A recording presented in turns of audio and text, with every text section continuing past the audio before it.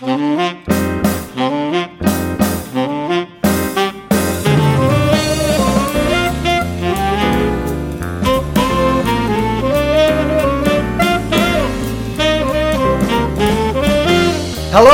and welcome to another episode of the Mr. Barton Maths Podcast with me, Craig Barton.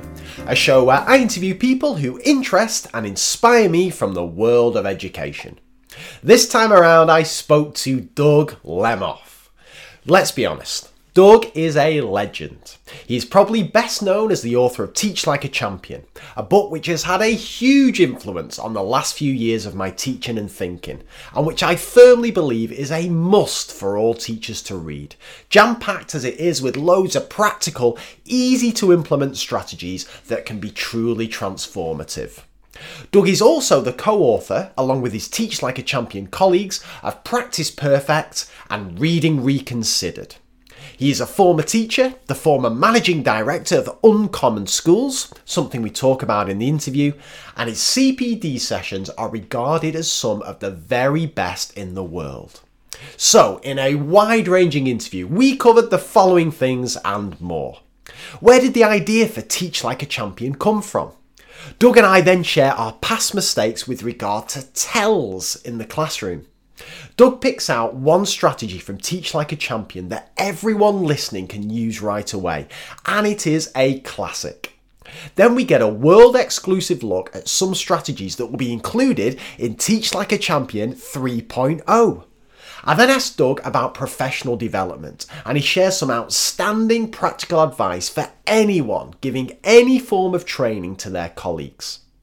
Doug then reflects on what he feels is the most important finding from educational research that all teachers should be aware of, before finally sharing some wonderful book recommendations and blogs to check out.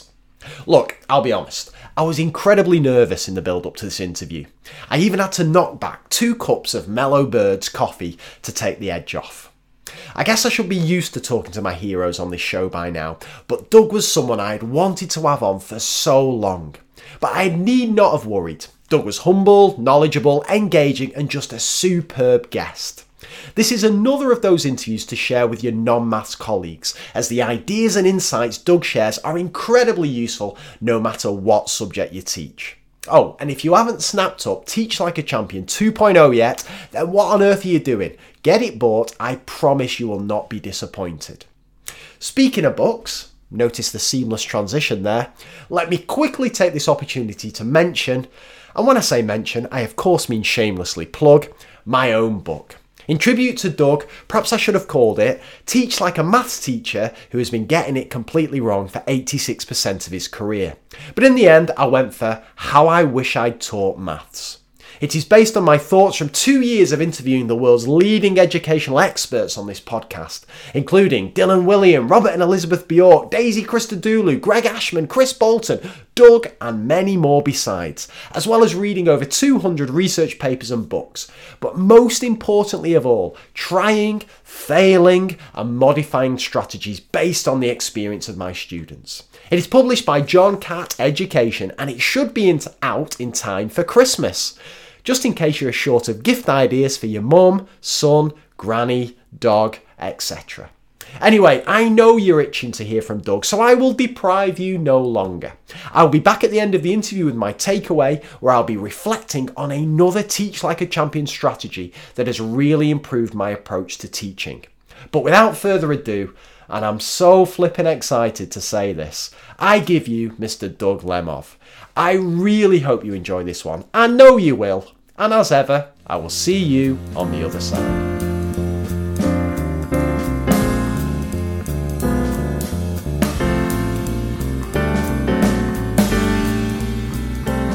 Okay, Doug, so we start as ever with your maths speed dating questions. So question number 1, what is your favourite number and why? Well, I'm embarrassed to start with a downer, but I'm not sure that I have a favourite number. Oh, Doug, don't do this to me.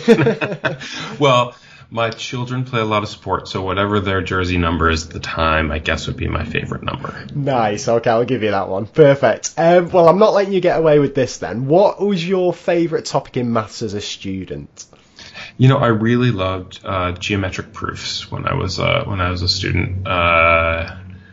Just remember loving the challenge of, here's a triangle. How do you know it's congruent with another triangle? Jeez, I don't think we've ever had that answer. Somebody really enjoying the geometry side of proofs. What was it? What drew you towards them, do you think?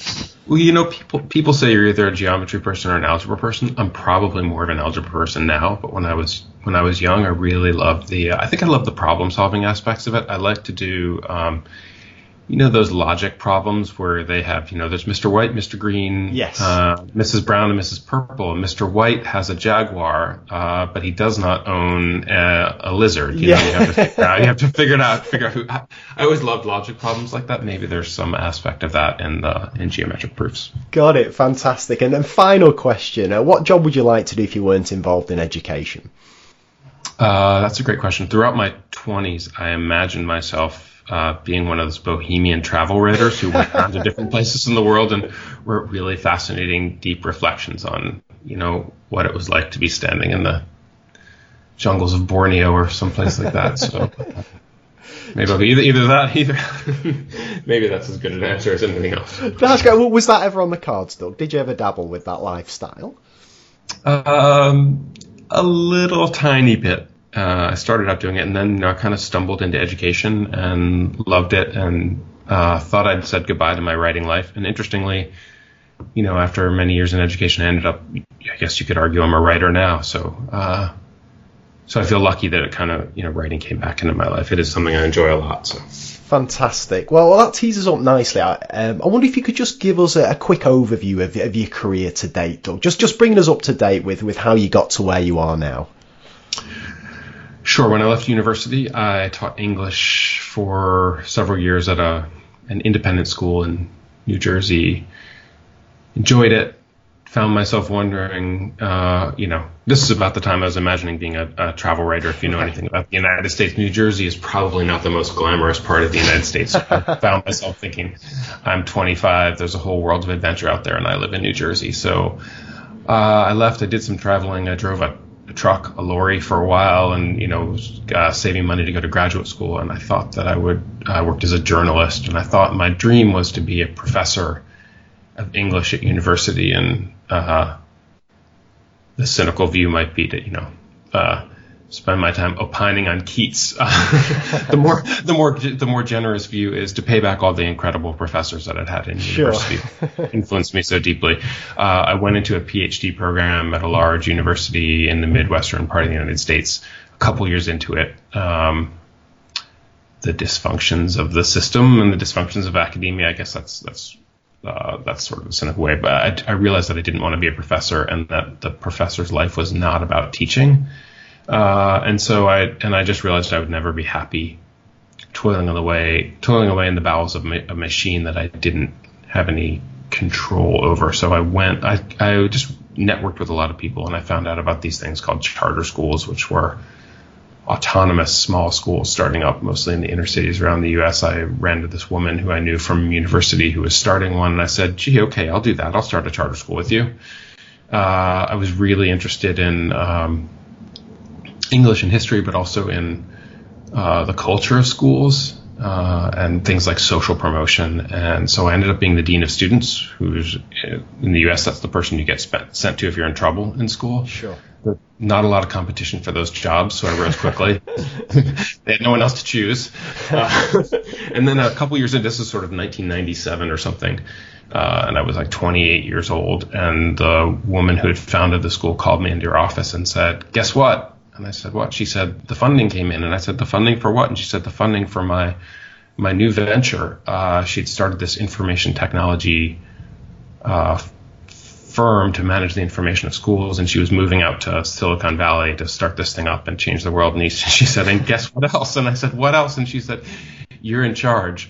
And I looked over my shoulder to make sure she wasn't talking to somebody else. But there I was.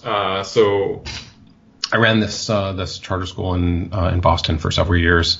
Enjoyed it, but somehow knew it wasn't always where I wanted to be.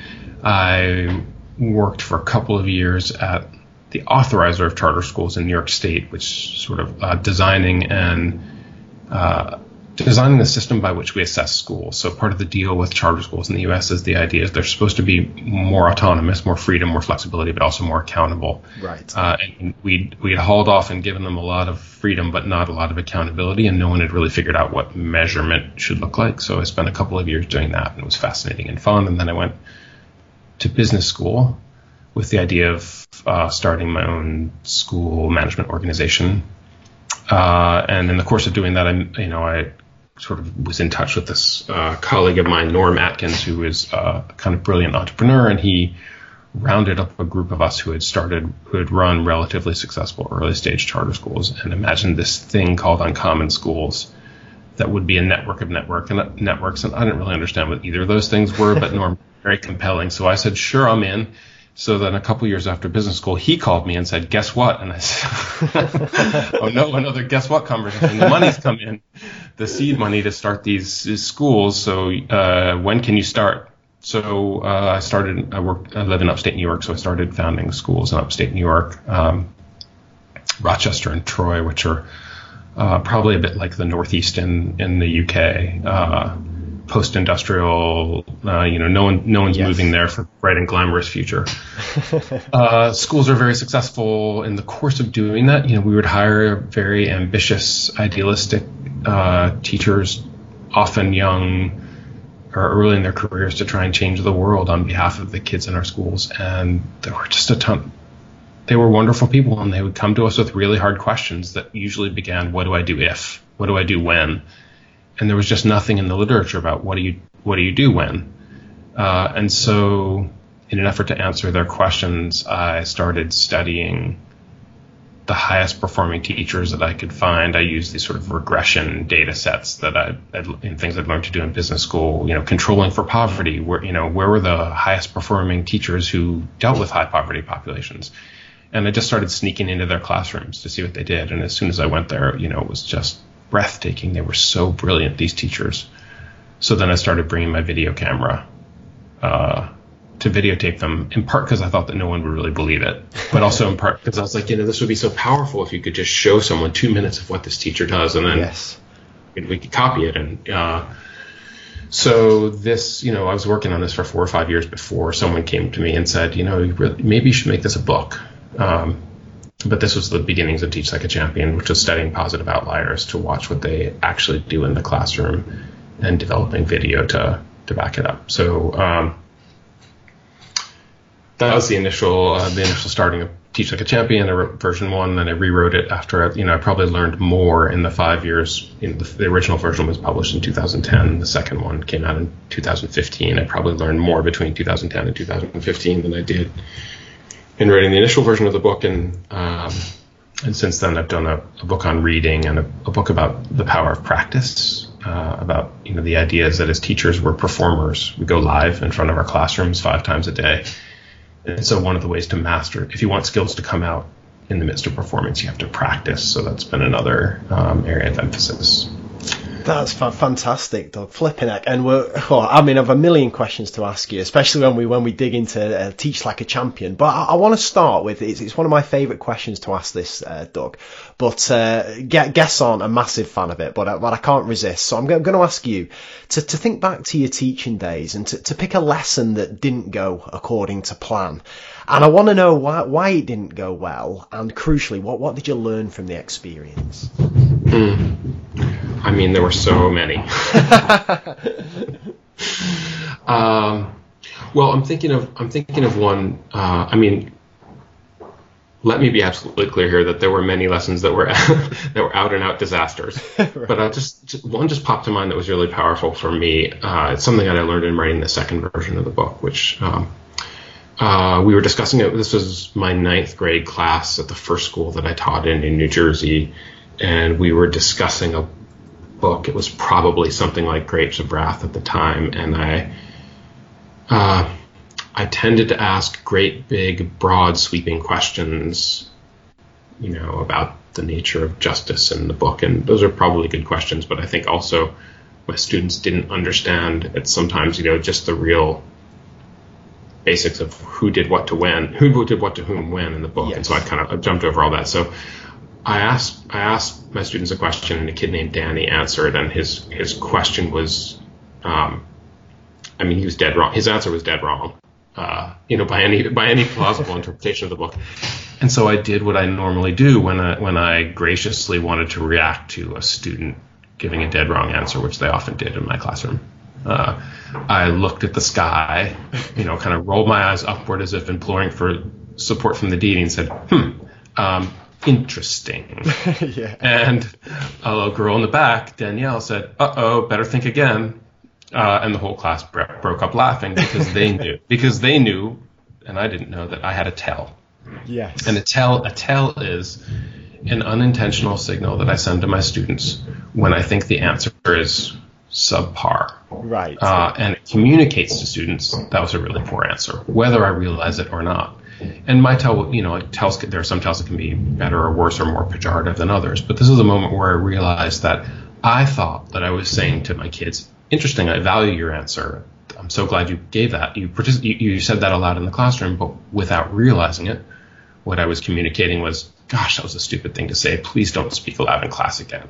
Yes. And that, this is one of the things, it was one of the techniques it's called Culture of Error in the second version of the book. And one of the things we talk about is managing your tell, which is you have to be very careful about the unintentional signals you send to students about their participation, because obviously the last thing you would ever want to say to a student is, my God, that was stupid. Please don't say that aloud. You want to say, that's interesting. Let's look at why you thought that. Or, you can think of the more productive things you could say. So this was the moment that when, in retrospect, I realized that I recognized that I had a tell, that I was giving away more to students about my affective feeling about their responses than I should have been. I was unaware of it. I wasn't managing it. And it was a problem. Yes, and unfortunately, I only realized that 10 years later. Yeah. I realized it in the moment, but I only realized what it meant and how it was systematically a problem in the classroom many years later. And that's a hard part of teaching, I guess, too. Oh, absolutely. And I'll tell you what, just on that one, when I read version 2.0 of Teach Like a Champion, I started thinking, flipping heck, I bet I've got these tells left, right, and centre. So I thought probably the best thing to do was ask my students, do I do anything to give away what the correct answer is? And a really obvious thing that I did, and I feel stupid for saying this, Doug, so we can both share in our regrets for past mistakes here, is that I love using diagnostic multiple choice questions, as listeners of this show will know. And whenever I'd put a question up and students would vote what they think the correct answer is, A, B, C, or D, and then I'd go around and collect reasons off the students, I would always leave the correct answer till the last one. So if the correct answer was B, I would ask, why do you think the answer's A? Why do you think the answer's C? Why do you think the answer's D? Now, why do you think the answer's B? And it was so obvious. And now just to reverse that, I just always just do it in alphabetical order, A, B, C, D. And just that little difference, that little tweaks made a huge difference, because it means that kids are always listening. They don't switch off because they've realised, oh, my answer must be wrong, and so on. It's tricky, isn't it? These tells, we've all got them, and it's just hard to identify them. That is a brilliant example of a tell, by the way. Part of it is probably in the affect. Now, what about? Yeah, absolutely. But honestly, just kids are they're so sharp, right? Yes, absolutely. I don't know if you're a parent also, but my own biological children are also on to me for many of my. But it's such a sharp and revealing observation. I'm sure I did that 1,000 times, and you're very humble and self-aware for both asking them and reacting to it and changing it. But it's one of the amazing things about the classroom, which is tiny things can be such a game changer. Yes. One of my favorite books is Chip and Dan Heath's book, Switch: How to Make Change When Change is Hard. It's just about the difficulties of getting adults to change their behavior, but they point out that we often presume that the size of a solution maps to the size of a problem. Yes. But tiny little things can change so much, and tiny little moves like changing your recognizing what your tell is and changing your tell to engage more students can have such profound impact across a classroom, cascading impact. Absolutely. And the other one, again, just whilst we're on kind of tells, and I think this was in the Culture of Error as well, is when I read it, sometimes you read something and you think, oh, and it just, it's almost like a sinking feeling in your heart because you think, oh my God, like I've been teaching 12. I mean, if you think years. you had a sinking feeling reading it, imagine how I felt writing it. Yeah, absolutely. And it was the principle of rounding up, and I think this is just brilliant. This Doug, and I do it all the time. And for listeners who aren't aware of it, a classic thing would be a child gives an answer. So you ask a question, a child gives an answer. And it's not quite what you want the child to say. There's a grain of truth in there, and you end up saying as a teacher something like, "Oh, I know exactly what you're trying to say," and then you repeat it, but often adding an extra bit that happens to be the key bit that the child omitted, but you kind of twist their answer into being a true answer. And I wonder if you could just talk, because I've been guilty of this so much. Why is that a bad thing, and how can we as teachers avoid it? Because I still don't think I'm good enough to kind of get round that one. Yeah, thanks for asking about that. And by the way, just to make you feel better, I should note that Teach Like a Champion is probably semi-autobiographical. Yeah. You know, all the mistakes. Sure. So I think it's important because when we do this rounding up, essentially what we're doing is, it's not just that we're crowding out student thinking and doing the thinking for them. Right. What Craig means here is that. So I think the example I give in the book is about Romeo and Juliet, because I'm an English teacher. So my typical example would be, what's the relationship like between the Capulets and the Montagues in Romeo and Juliet? They don't like each other. Maybe that's your answer. And I say, right. What Craig is saying is that they've been feuding. They don't like each other, and they've been feuding for generations, right? And of course, like, you haven't said anything about a feud or about generations. You just so. One, I crowd out the work, which is you are going deeper and putting precise words on the nature of a phenomena, which is like, that to me is thinking, is putting it into precise words and not just having a notion, but really locking down an idea. And I'm telling you that you got it right when you didn't get it right. Right. So I'm saying, yes, what Craig is saying is, so then if I'm Craig, I'm thinking, yep, I did great there. Right. Yes. As opposed to really useful start. Thank you for that, Craig. Let's see if we can push this answer and get more precise, which also, can I say, communicates to your classroom that the first answer is rarely sufficient. And I just think that, like, if I wanted to find rigor in my classroom, and I want to make it, to go back to this notion of culture of error, I want to make it safe to be wrong, then I should signal and try to make it a habit of signaling that the first answer is very rarely sufficient if we're talking about something of substance. So thank you for getting us started. That's really useful. Let's see if we can now develop that answer. Right? That not only causes students to do the work, but sends a really clear message about what we do in the classroom and improving ideas and developing them until they're really useful. And so that's why I think that being cognizant of rounding up is important. And I would just say with something like rounding up, you will never eliminate it from your teaching entirely, nor should you probably. There's some time when you're in a rush and you just have to get through something, and it's probably okay to round up. But I think you just want to be alert to the fact that it's one of those things that we do all the time without intentionality. It can have a profound and perversive effect on the classroom, so I would want to try and manage it within reason. Got it. No, that makes perfect sense. I wonder if we can just dig in a little bit more to some of the strategies from Teach Like a Champion. And I think I was speaking to Danny Quinn in preparation for this interview, and Danny's been a guest on this show a couple of times. And she said she's such a great teacher. Great. She's great. Yeah, I'm always intimidated and in awe whenever I speak or watch Danny speak. She's fantastic. And the question she wanted to ask Doug, well, she had a load actually, but I've kind of limited it to a couple. I hope you limited it to the easy questions. Yeah, I know. Well, hopefully this isn't too bad a one. But she said that she thought the most useful thing that you could tell teachers on this interview was if they were to pick kind of one or two strategies that you think would have the biggest impact. What should teachers prioritise? What are the kind of things that they could do tomorrow that would make a big difference? First of all, I think that's not surprising. I think that's a brilliant question because as a friend of mine who's a rugby coach says, if you chase 5 rabbits, you catch none. Right? Yeah, like one of the keys to making change and building a culture of improvement for yourself in the classroom is focusing on one or two things and not putting on yourself the expectation that you have to do, 62 things better. Choose something that's important to you and develop it. The second thing I would say is it's probably different for almost everyone. For a teacher like Danny, who's just an exemplary teacher and has been reflecting on her teaching for some time, it's probably different from a first-year teacher. So I don't know that the answer is always correct, but maybe I'll tell you about one of my favorite techniques. Would that be a viable? That'd be great. That'd be great, Doug. Yeah. One of my very favorite techniques is called show call.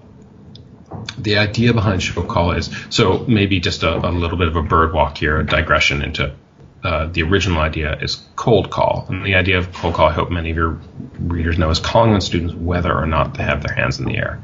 Right. And this is useful because it allows me to engage every student in the class whether or not they are inclined to be engaged at any moment. It allows me to check for understanding reliably and not just sample the kids who've raised their hands to tell me if they think they've got it right. And it allows me to control pacing, the pace that I move in my classroom. So it's a really valuable tool.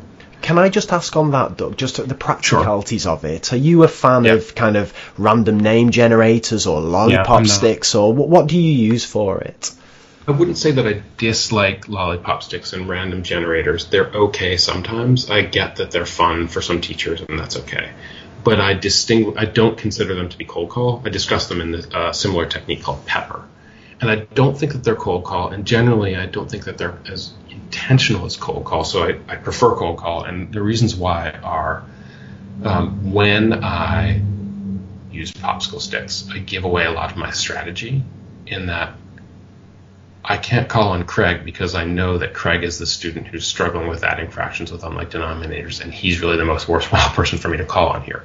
Right. Or I can't call on Craig because I've asked you to solve the problem, and now I'm circulating, walking, looking over your shoulders, and I realize that Craig either has an exemplary solution, has done something interesting that no one else has done, or has made a common error, and therefore, I give away some of my strategy. Yes. And a lot of people say, oh, well, I can do that with popsicle sticks because I don't have to read what's actually on the popsicle stick. Yeah. But I also think there's a cultural difference between looking at a student and say, tell us what you were thinking, Craig, or Craig said something interesting that I think it's worth our reflecting on. Craig, what did you, so that's a cold call. Yes. And that is to me like an inclusive cold call that communicates the value I place on your response. Or Craig, I'm wondering what you're thinking because I think about you as an individual, as opposed to pulling out a popsicle stick and saying, oh, look, it's Craig. Yes. Which mechanizes the process. And I think some people think of cold call as something that is negative, stressful for students, and certainly it can be done that way. But honestly, I think that to me, a cold call is a very positive thing. Sometimes people who don't like Teach Like a Champion will say, would you want these techniques to be used on your own children? Do you use them on your own? And I would say mostly yes. And here's, around the dinner table last night, I have 3 children. They're wonderful. I love them. I adore them. I assure you. I have a 16-year-old, a 14-year-old, and a 9-year-old. And sometimes at dinner, the 16-year-old and the 14-year-old, they're back and forth, bantering about the teachers in their high school and, or something that they're both interested in. And the 9-year-old is she's a little bit cut off from the conversation. And so sometimes I don't think about it this way, but I cold call her by just saying, so Willa, what do you think about, or tell me what happened, the simplest cold call would be, tell me what happened in school today for you, Willa.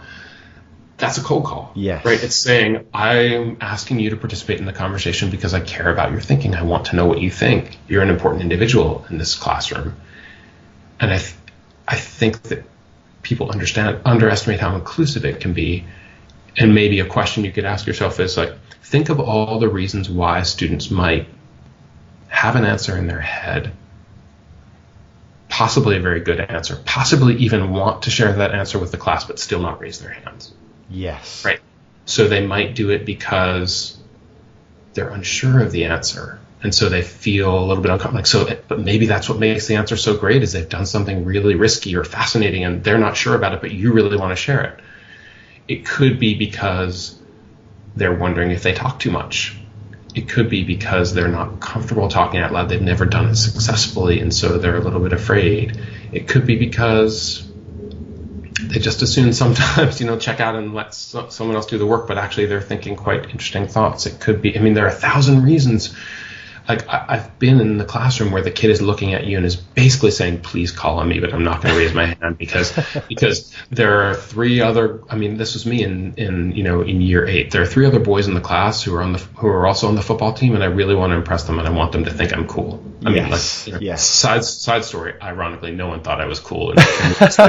But I spent years in school walking around with a piece of paper folded up in my back pocket and a stump of pencil because I didn't want to carry books to class because I didn't want people to think that I was nerdy. But during class, my mind was going. And if a teacher had said, well, Doug, what do you think? I probably would have had a lot to say, and it actually would have been important to demonstrate to me that I could do that I could participate in class, and it wouldn't.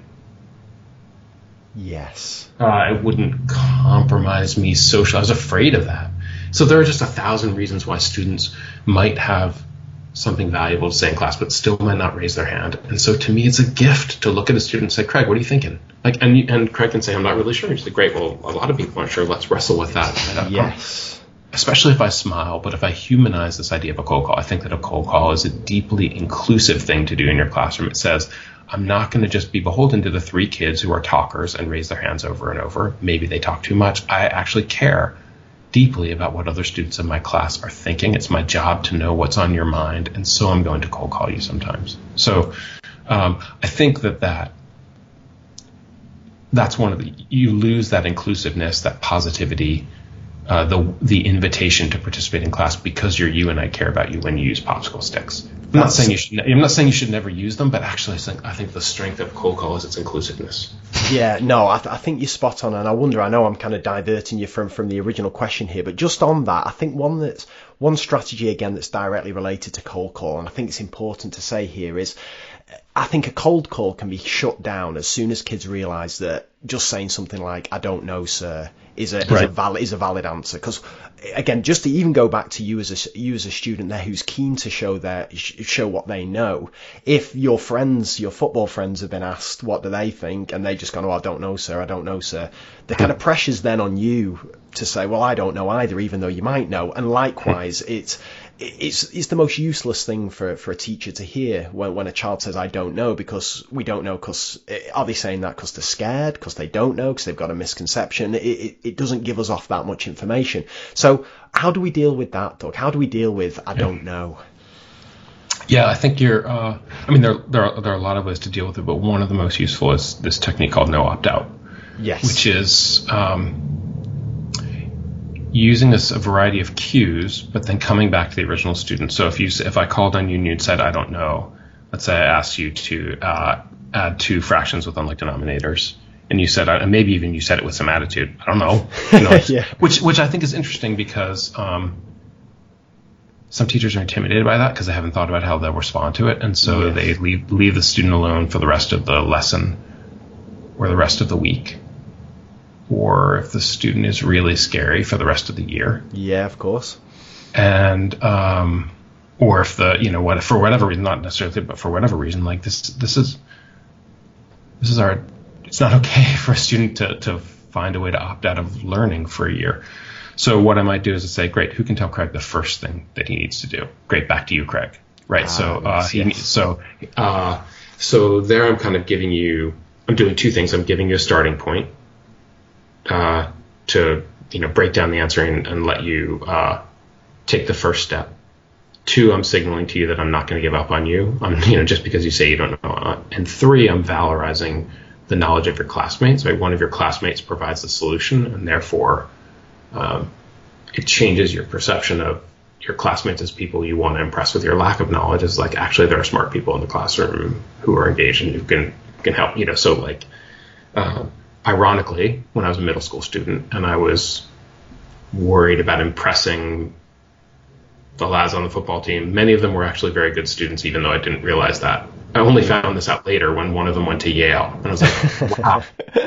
I always thought he was a brick, and I was trying to be a brick to impress him, and he went to Yale, right? So calling on him and saying, "Okay, help him make the first step. What would he do? What should he do first here?"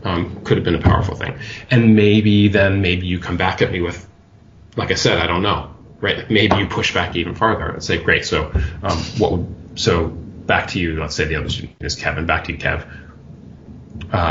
What is 1/3 plus 1/2? Right? Kevin gives me the answer. It's 5/6, right? Okay.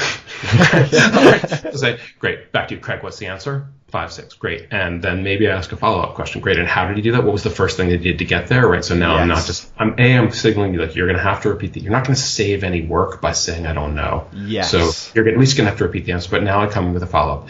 And what was the first thing you did? What was one of the key things you did to solve it? What was it that, or even I say, great. Now I'm going to give you another one for you to try. Right. So now maybe I let you show that you can apply that idea by asking a stretching question. So yes, I'm not saying this is always always the solution to I don't know, but I do want to message to my students that I will take and engage positively any answer other than a lack of effort. Other than you're telling me de facto I won't try.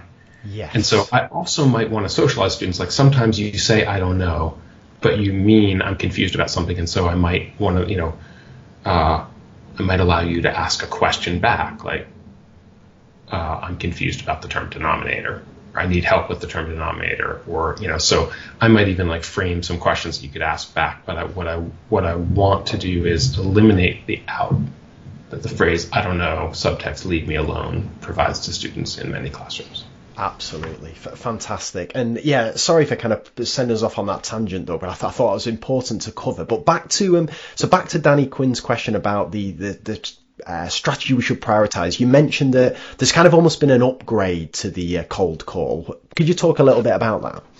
I love this technique, show call. And the idea is it's a cold call of a student's written work.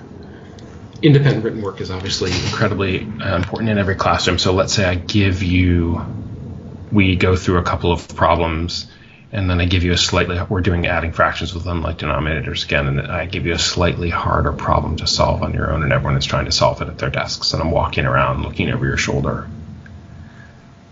One of the things I want to do is I want to manage the written lives of students. So first of all, when they're working independently at their desk, I want them to be doing their best work. Yes. And not racing through the problem knowing that you're going to show me show me the answer at the end, or knowing that I can't quite do it. I want to socialize high quality work when students are doing work independently. And I want to learn from that work because often it's incredibly valuable instructionally. So a show call would say something like, okay, try and solve this one on your own. Do your best. I'll give you 3 minutes. While you're solving, I walk around, I look over the shoulders of various students, and I decide, I basically say, great, we've had 3 minutes. Let's take a look at some of the work we've been doing in class. And I take your work, Craig. And instead of cold calling, you say, Craig, and saying, Craig, what did you work on? I say, let's take a look at what Craig's done. And I project your work to the classroom on the visualizer. And now a couple of things have happened. One, everyone in the classroom knows that when I ask you to do independent work, you have to do your best work because it could be shown at the class. Yes. And yeah. Two, what we're now going to do is spend 5 minutes studying student work, right? Student work has become the center of the classroom. Great. Let's take a look at Craig's work. He did some things very, very well here. Let's talk about some of the things that Craig did really well solving this problem. Yes, he did that. Yes, he did that. Thank you. Good analysis. Yes. Now there's one little problem. And I chose Craig's work because lots of people in the room were also struggling with this. So let's see if we can figure out what Craig did wrong and then apply it to our own problem. What's the mistake here? Great. Dolores, what's the mistake Craig made? Yes, that's correct. Thank you for pointing that out. Can you explain what Dolores is talking about, Kevin? Great. Now all of you back to work. Now that we've looked at Craig's work, all of you back to work and see if you can solve the problem on your own. Go. So yes. Show call not only allows me to manage and build incentives around quality work when students are working independently, but I can turn revising, editing, reviewing student work from a theoretical we're discussing something we can't see to a moment where we're actually looking at student work, and therefore student work becomes the center of the classroom. And I think that this is, I think it's really powerful. It's one of the most powerful ways, particularly in a maths classroom, that you can check for understanding, which is constantly assess and react to what students' level of mastery of the thing that you're teaching them about. The one caveat, I would say, I'm sure there's some people who are listening who are thinking, oh my God, I can't imagine like doing this to students, projecting their work to the rest of the class. Like, what a terrible thing to do. I wish I could show you this video that would be my answer to that comment, but I'll just try and describe the video. It's actually in a maths classroom. It's a teacher named Paul Powell at what was at the time the highest performing majority low-income school in New York State. And he assigns the kids a problem, and he walks over to a girl named Kalila's desk, and he takes her paper and he walks over to the front of the room, and he says, the theme of today is show your work. So I want to show off someone's work that's really exemplary and shows us all how to do it. Boom, turns on the visualizer, puts up Kalila's work, right? Look at this. Lays out the problem here, demonstrates X, demonstrates Y, boom, boom, boom, right? He's just praising her work. Yes. And really, so all of a sudden, like, you could just, in this video, you can see Kalila sitting up in her seat and the pride she feels in having her work shown off to the class. And then he says, now, there's one little problem here. Let's see if we can figure out the one tiny thing that Kalila needs to do better. Who spotted it? And interestingly, in the video, Kalila's hand is the first one up. It's up, and her hand is up. So like, yes. So like she's figured out her own error, and she's proud of her work, and she's proud of the fact that she can see the things she could do better. Calls in someone else. They analyze the error. He says, great.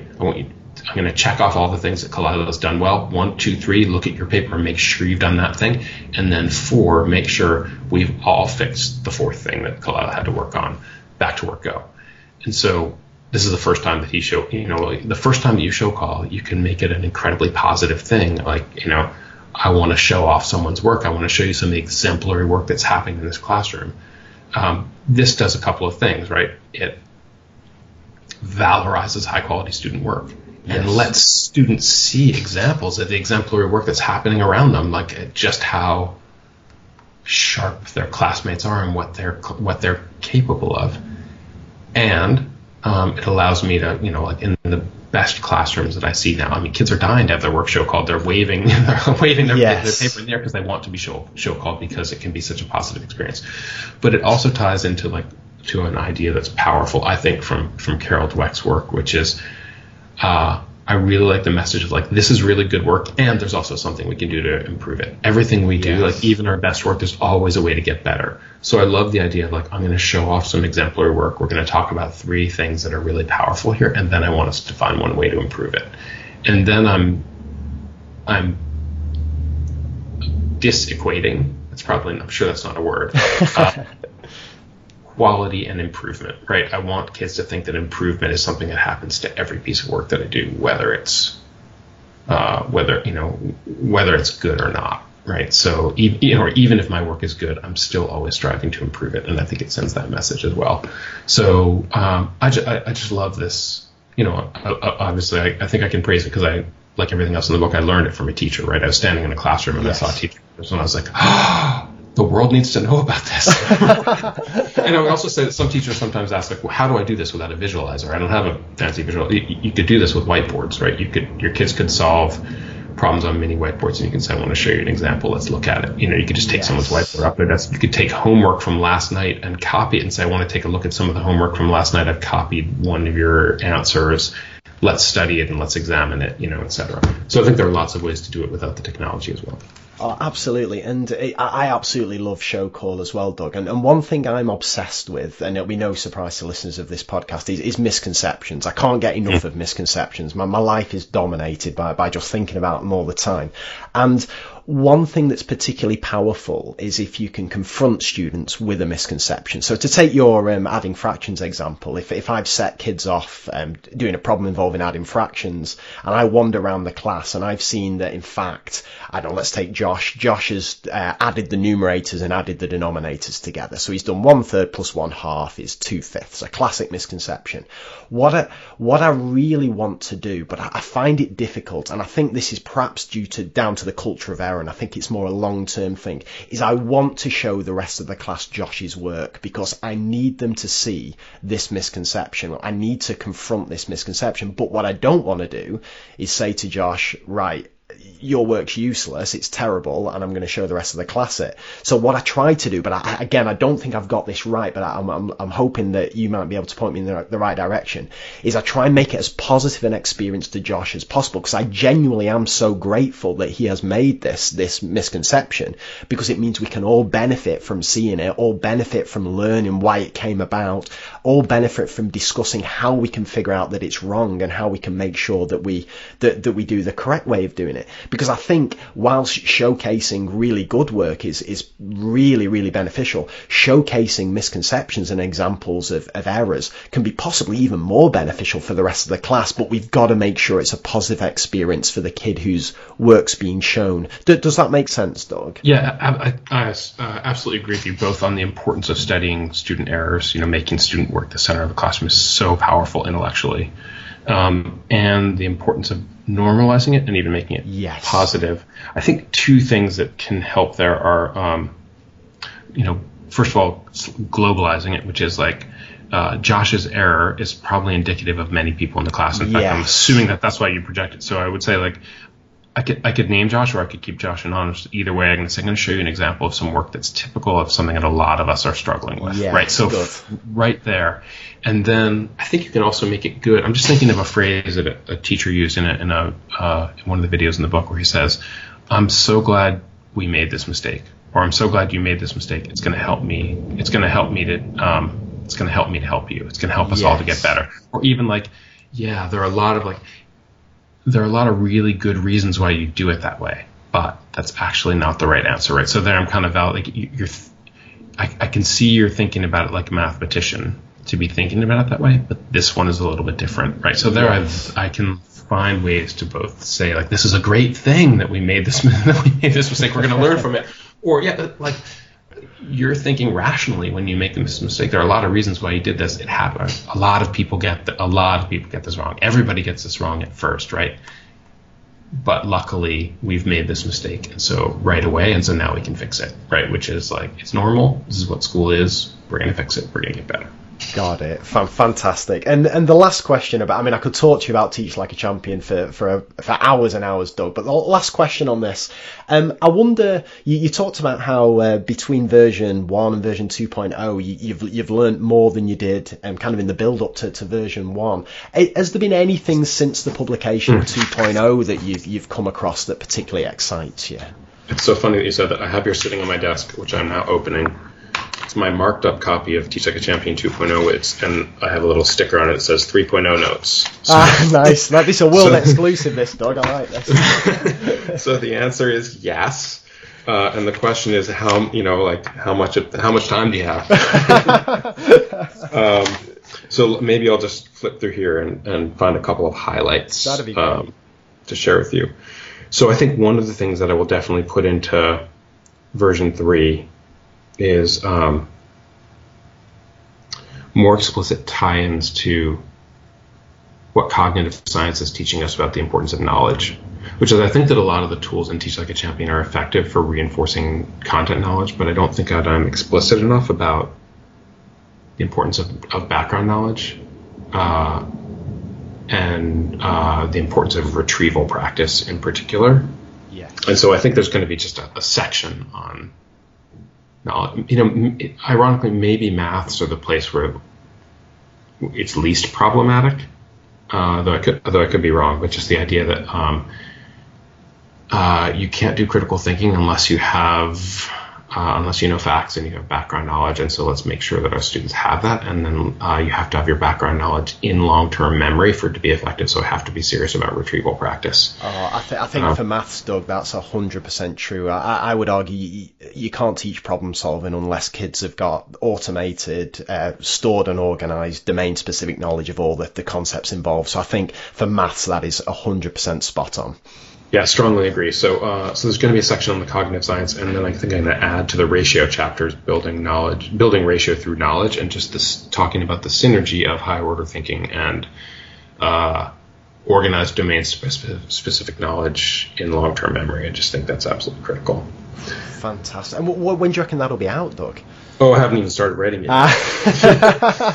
Let me tell you one or two other things that I'm gonna add to the book, because now I got my book open, and like I want to tell somebody about it. Sure.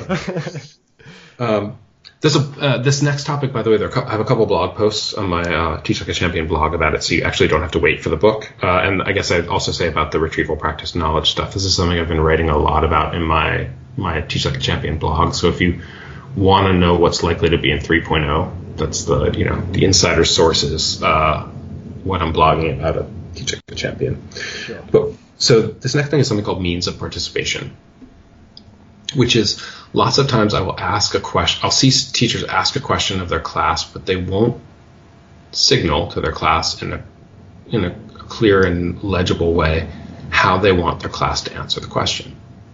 Right? What's 1/2 plus 1/3? If I haven't signaled how I want you to answer that question, maybe a couple kids call out 5, 6. Right? Yes. As soon as that happens, I have a problem. I can't use wait time, which is, I'll give you some time to think about it. If you're not sure, you might think about the importance of denominators. Go back to your notes from yesterday. I'll give you 10 seconds to think about it. Or even just unnarrated wait time of letting kids think and letting 10 more kids raise their hand, right? Therefore I'm allowing the kids who are faster, who call out, to dominate the classroom. But I don't want just those 3 kids to answer the question. I want everyone to answer the question. So I can't use wait time. And I can't use cold call because someone's, beating me to it. I can't cause everyone to answer the question. I can't cause them to do a turn and talk and write the answer. So all the different ways that I cede my control over all the different ways that I could ask kids to answer a question when I'm not clear with them about means of participation. And if they're shouting out answers or I'm not clear about means of participation, it's on me. I have to clarify that. So one of the things I'm going to write about is just the importance of saying to students, hands on this one, 1/3 plus 1/2, or just socializing students not to call out, so that then I could cold call if I wanted to. Maybe sometimes it's okay for students to call out, but then I need to signal to them clearly when it is and when it isn't. A similar example, sometimes I want them to call, and I want to call in response. 1/3 plus 1/2 is, right? But you can see even there, just by raising my voice, I'm signaling the means of participation that I expect. So if I said hands, or let's say I say question, and students always know that means that they must not call out, but maybe even will not raise if I say question, maybe it means I'm going to cold call, and therefore they can raise their hands if they want to, but they know it's going to be a cold call. Yes. Now I have control over the tools that I want to use as a teacher in my classroom. So I think that will be something that I'll probably add to the 3.0 version of the book. That's great. And again, it's one of those, it's a simple thing, right? It's a little tweak that can be so effective. That's what I love about the majority of these strategies. No, that's a great one, that, Doug. Yeah. There are a couple more. Maybe I'll tell you one more, and then I'll stop blathering on. One of them is just the importance of exemplar planning. I think planning and writing out an exemplar correct answer to the most important question that you ask in class is really critical. It's very hard to think about what follow-up questions to ask when students get it wrong if you haven't thought in advance through what a full and complete correct answer looks like. And so I think one of the most important things for teachers to do is to answer the questions in their own class beforehand and write out what they think an exemplar student answer would be, because it just helps you to be ready to check for understanding and to be alert to the mistakes that students will make. And then when I want to show call or want to ask follow-up questions, I know the things that are missing, what the gap is between what students are doing and the ideal answer, because I've thought about what the ideal answer is. That's really interesting. And again, I've spoke about this on my podcast in the past, but I spent probably the first 5 years of my teaching career just being permanently surprised by the mistakes kids made, because I wasn't prepared for it. That was a problem. I knew in my head how I thought students would respond, but as you say, because I'd not physically written down the answer to a multi-step problem-solving question, I couldn't predict how kids were going to respond, and that left me unprepared and ineffective dealing with it. So I think that's really sound advice. And maybe this advice is even more useful outside the math sphere, where I think people are used to thinking about this is what the right answer should look like. But let's say in English or history, where like I might think, oh, there are a lot of answers to, what was Abraham Lincoln's motivation in trying to keep Kentucky in the Union during the Civil War, right? Like there are a lot of plausible answers there. Yes. So I think teachers might not plan out. So what are the most important things for students to say here? What consists of a complete answer? And what am I expecting and shooting for here, so that when the student says, maybe Lincoln thought X. Yes. I say, interesting.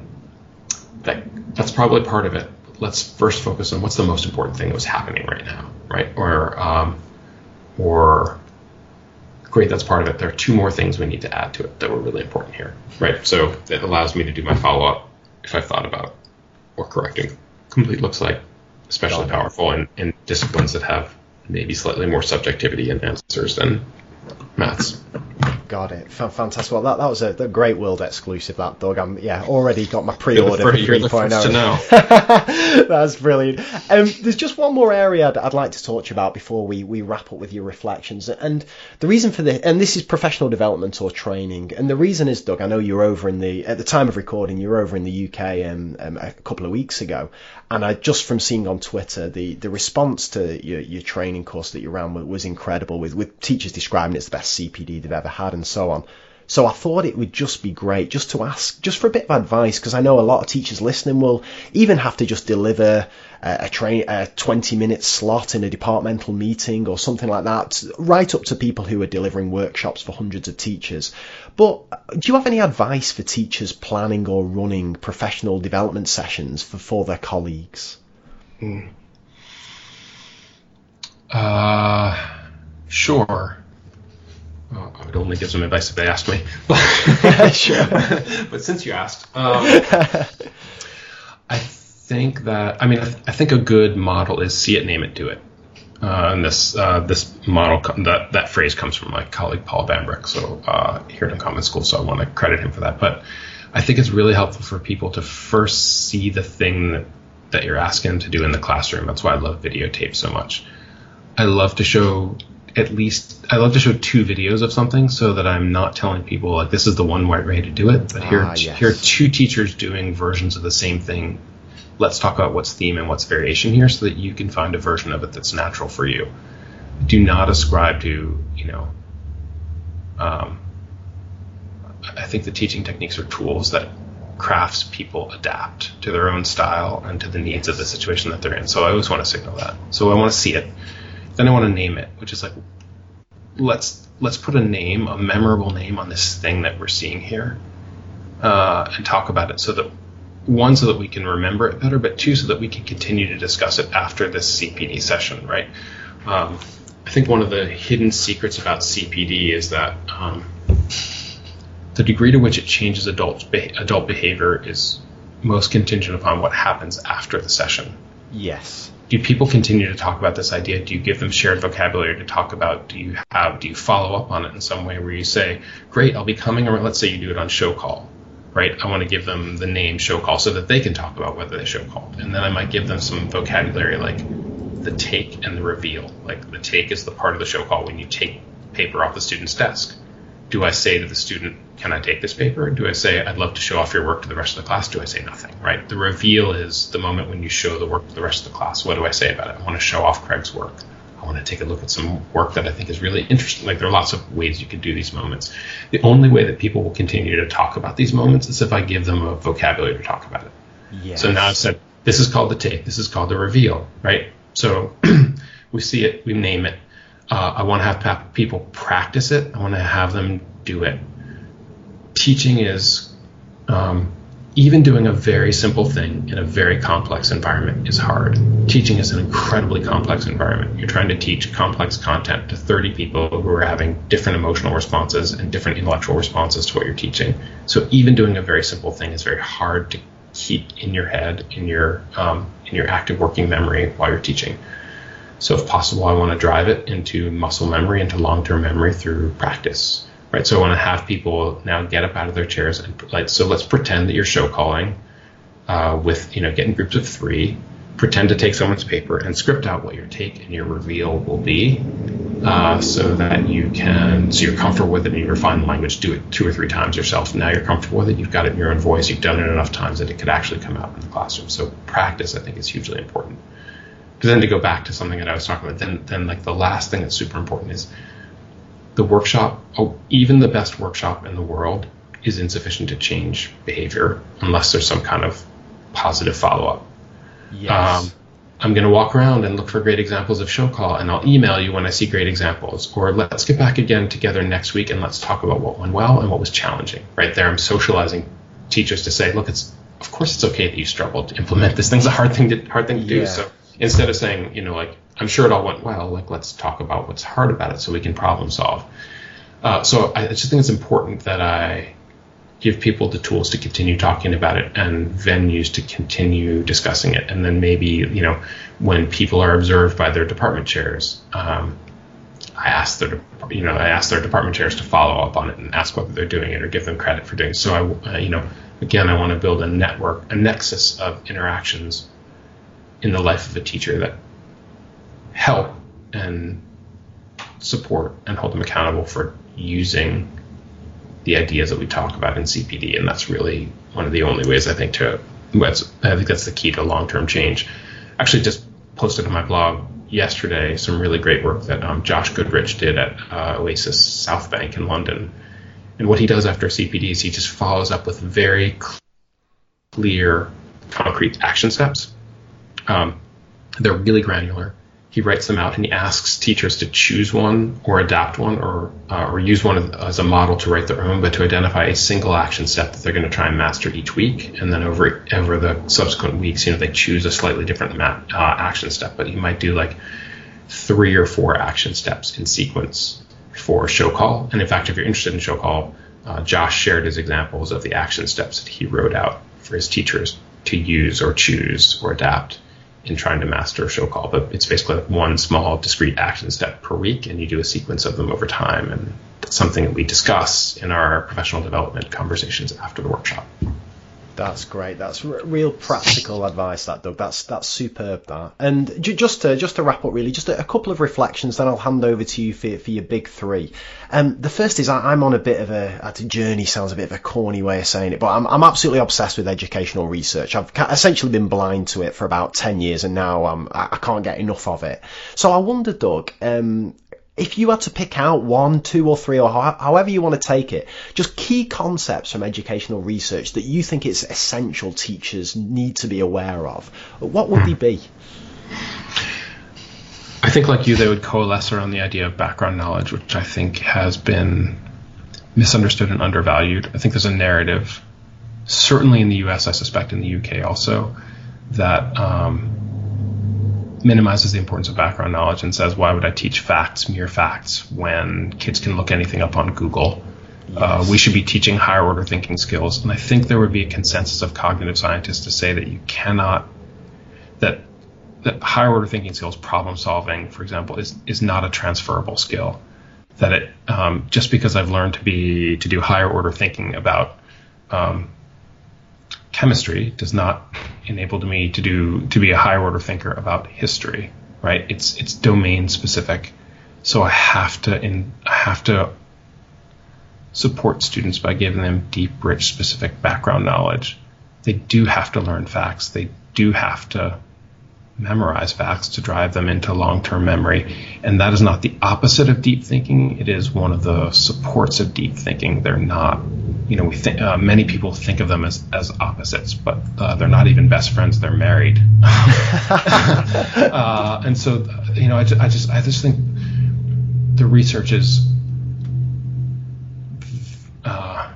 very demonstrative in the field of cognitive science, and somewhere between ignored and scorned by much of the education establishment, in part because I I think it's scorned by people who are fortunate enough to work with students who already have strong background knowledge, and therefore they can fool themselves into thinking that background knowledge is not important, is not relevant, is not as critical as it is. And that is a huge, huge, huge disservice to students who are not born to privilege and are not born to families where they go off to see Roman ruins on their vacations and they talk about what's in the Guardian over dinner, and and that kids not born to privilege suffer when we underestimate the importance of knowledge.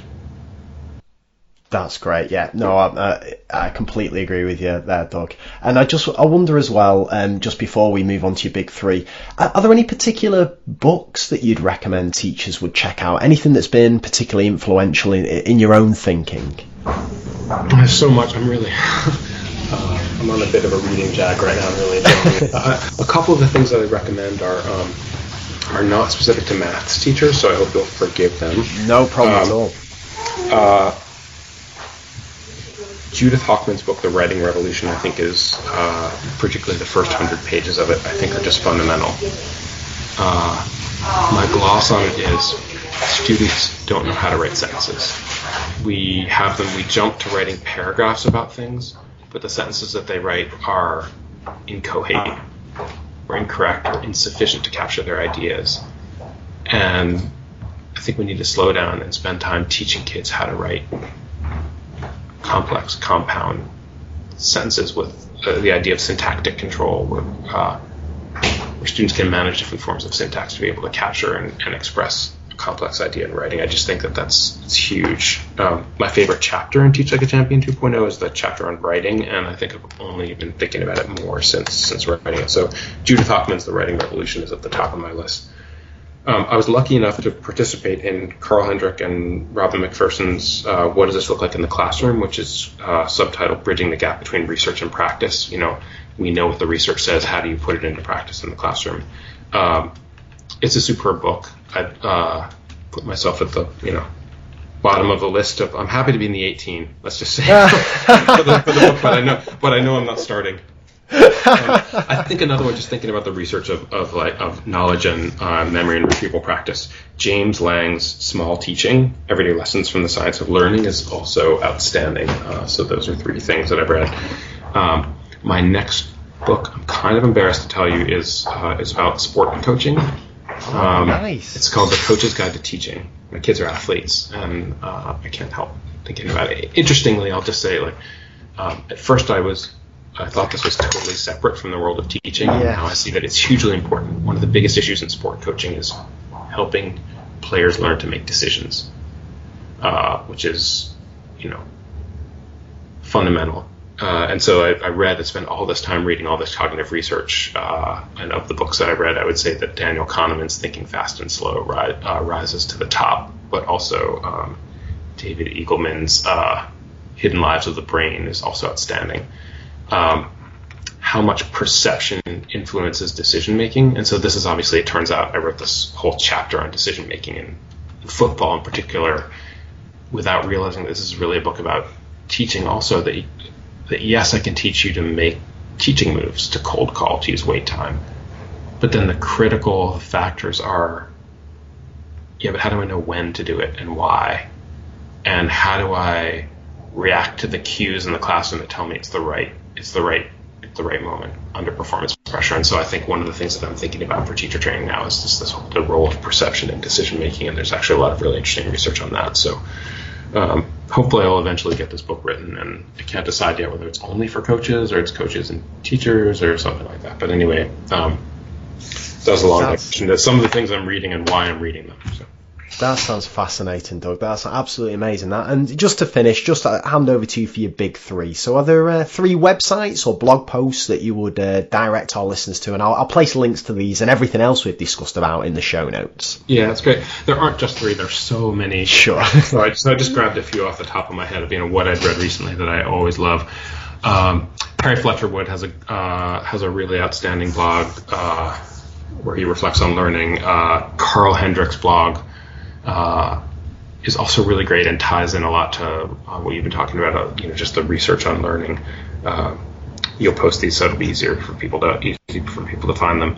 And because I'm a recovering English teacher, I really love Joe Facer's blog, reading all the books. I just find it reflective about the overlap between literature and teaching. So if there are any secret English and literature teachers listening to this maths post, that's the one for you. A few of them do sneak in from time to time, Doug, so they're a surreptitious bunch. Sure. They come in holding a calculator, think they can get away with it. But yeah, no, that's fantastic, that, Doug.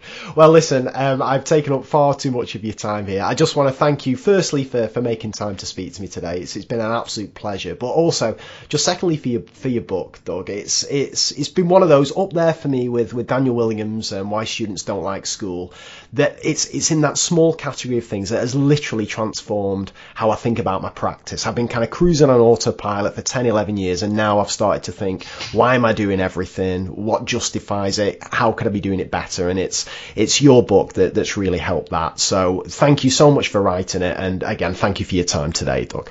Well, thank you for that, Craig. I've enjoyed it, and I appreciate your kind words.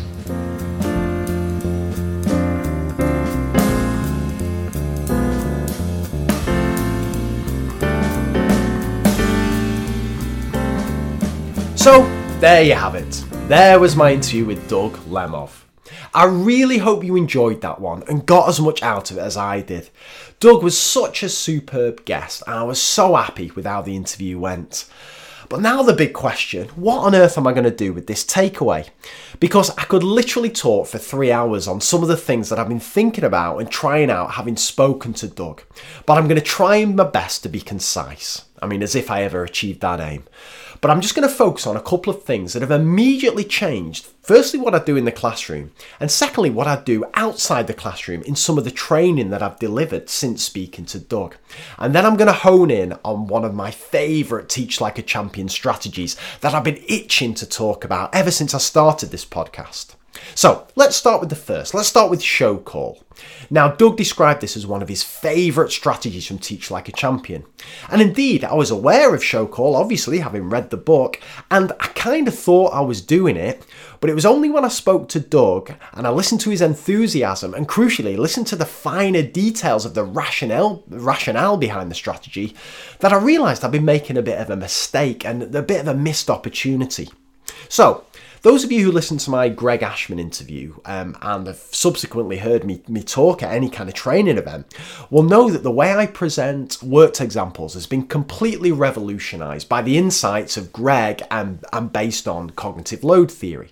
So I'm a huge fan of the example problem pair approach, where I split my board into two, and on the left-hand part of the board I've got a worked example that I go through with the students, and on the right-hand side of the board there is a related problem for the students to try afterwards.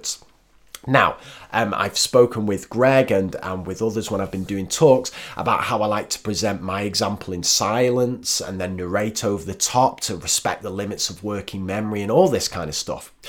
But it's in the example that I subsequently give the kids to do where I think I've been making a mistake. Because what I do is I get the kids to do it independently, and then I'll kind of say, maybe I'll do a bit of cold call. So I'll choose a child to say, okay, can you take us through how you do this example? Or I'll wander around the class, and if I see a child who's done it particularly nicely, I may select them and say, okay, will you talk us through how you've done this example?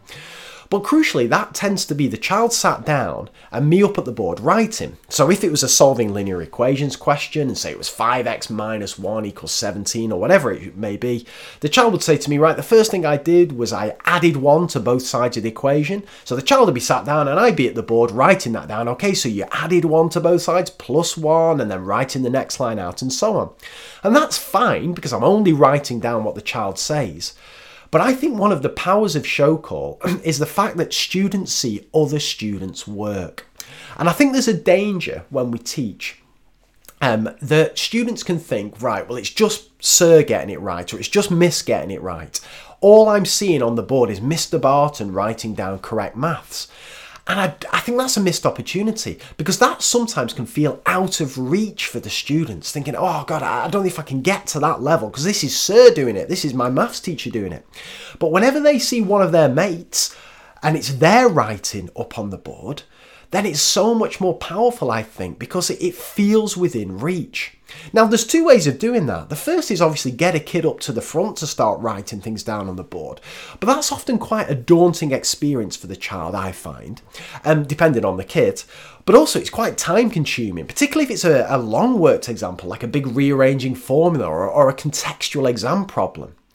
So the beauty of show call, or the second beauty of show call, is if you can use it on a visualizer, if you can grab a completed worked example, just pop it up on the visualizer, and now of course you can get apps for the phone, for if you've got an iPhone or whatever that can do a similar thing.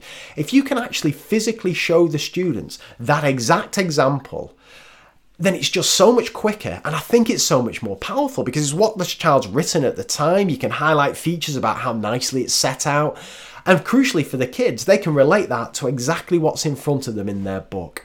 So I have now completely changed again the way I do worked examples with that second part of it. I'm using show call now. I'm not asking kids how they answered it. I'm actually going around finding examples of what I really like, and I'm showing that at the front of the class. So I love that. The second thing that's changed is in terms of training and talks. And I love what Doug said. See it, name it, do it. For CPD. See it, name it, do it. And Doug's absolutely right. The danger of CPD is, and I see this so often, and I've been guilty of this, you sit through a CPD session and you think, this is flipping brilliant, this is wonderful, I love this, this is going to change how I run lessons and all this kind of stuff. And then you leave the CPD session and you're back into the real world. You're back into the world of marking, reports, targets, planning, all that kind of stuff.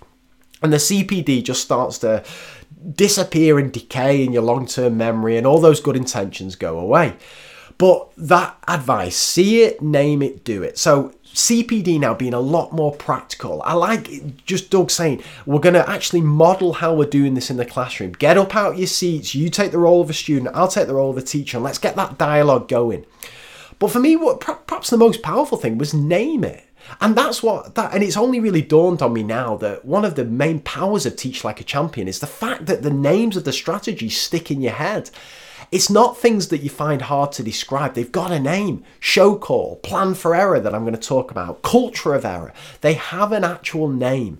And I think that's really important. So when I'm doing my training, and in fact, I've dabbled with this a little bit since speaking to Doug, I like to give specific names to things so teachers then can relate them when they're thinking back, and they don't have to think, oh, what was that thing? You know, when he did that and he did that and he did that. Well, it was show call. It was plan for error, giving a name to it. And just the whole kind of idea of treating CPD like you would plan a lesson, I think is really powerful. Because I don't know about you, but I mean, when I go into a whole school training or a meeting or something like that, when I walk into the room and I see chairs all in rows with no desks or anything like that, I almost think to myself, nice, this is going to be a bit of a sit-off. I can kind of just drift away a little bit here. But when I see desks there, or when I see things in groups, and when I see, oh, actually, we're going to have to do something here, we're going to have to move around, we're going to have to talk to people, we're going to have to do some work, then you can't sit off, then you engage. And as we know from Dan Willingham, students remember what they think about, or from Peps McRae, students remember what they attend to. And if I, as a teacher, I'm thinking about the CPD and I'm actively attending to it, then I'm more likely to remember it. So I thought that was really useful. And the other thing, before I just talk a little bit about a strategy that I've used, is I love what Doug said about facts and deep thinking. They're not the opposite, they're married to each other. And that's so true. That is so true. If students don't have facts, and I spoke about this with Lucy from Cambridge Maths, if they don't have them, in my opinion, automated to be able to fluently recall and use them without taking up space in working memory, then students can't do those higher order thinking problems, or they certainly can't solve problems as effectively as they will be able to if those facts weren't automated. So facts and deep thinking, they're not the opposite, they're married. Flipping love that, absolutely love that. So the final thing I want to talk about in this takeaway is one of my favourite strategies from Teach Like a Champion, and that's plan for error. Now, I've mentioned this quite a bit over the podcast over the last couple of years. The fact that when I first started teaching, and I reckon this was about 3 years, I didn't have a clue what I was doing in terms of the errors kids were making. Every lesson was a surprise to me because the mistakes and misconceptions that were being revealed, I was like, are you flipping joking me? I couldn't see them coming. And Doug talks about, and Dylan William does this as well, the importance of planning for error. Trying to reduce the element of surprise in the classroom for you as the teacher. Because if you're surprised by an error, you immediately have to start thinking on your feet, and then you've got to think, right, what's the best way? First, you've got to try and understand the error. Then it's a case of, right, how am I going to resolve this error? Do I have any supporting resources to hand, and so on? And it's quite tricky in a classroom environment with 30 kids looking at you, the heat of the battle and all that kind of stuff. So if we can plan for error, if we can anticipate those misconceptions and mistakes our kids are going to make, we're going to be better prepared. And I have a favourite strategy for this. And it'll be no surprise to regular listeners, but it's to use diagnostic questions. I flipping love diagnostic questions for many, many, many reasons, but one of the main reasons is I can plan for error. So, those of you not familiar with diagnostic questions, the way I do it on diagnosticquestions.com is we have 1 right answer and 3 wrong answers, and crucially, each of those wrong answers has been chosen to reveal a specific misconception. And students should not be able to get the question right while still holding a misconception. But the beauty of using these questions, and I use 3 of them every single lesson, every single day with every single class, is that if I look at the question in advance, and let's say, for example, A is the correct answer, but B reveals one misconception, C reveals another, and D reveals another. If I look at the question in advance, I can think to myself, okay, if a student answers B, what's that going to tell me about their understanding? And what am I going to do about it? Likewise, if a child answers C, what does that tell me? And what am I going to do about it? And this means I can plan in advance for the errors kids are likely to make. And that may mean I have up my sleeve an explanation, a demonstration, a worked example, a problem, an activity. But crucially, I can do that in advance. I don't have to do my thinking in front of the class. I can do my thinking in a less stressful, more calm, less time-pressured environment. And I think that's so important. So planning for error using diagnostic questions has just been a revelation to me in my teaching over the last couple of years. So anyway, I hope you found that useful, and not my takeaway at all. I'm talking about the interview with Doug Lemov, and I just want to once again thank Doug for giving up his time and for all the wonderful work he's done. Also, it's the time of the show where I give a little shout out to podcastthemes.com for the lovely jazzy music that you've heard throughout the show, and above all, you, the loyal listeners, for keeping listening, for sharing these podcasts around, for the nice comments that you leave on iTunes and on Twitter. And again, if you have time to leave a review, I would be over the moon. And share this one with your non-maths colleagues. This needs to go big, this episode. I think there's just so many insights in there. And look, it doesn't end here. You will not believe some of the guests that I've managed to get lined up for this show. I am so lucky to do this job, and it means the world to me that other people find these interviews as useful as I'm finding them. So, thanks for listening. Thanks for spreading the word. You take care of yourselves, and I will see you soon. Bye for now.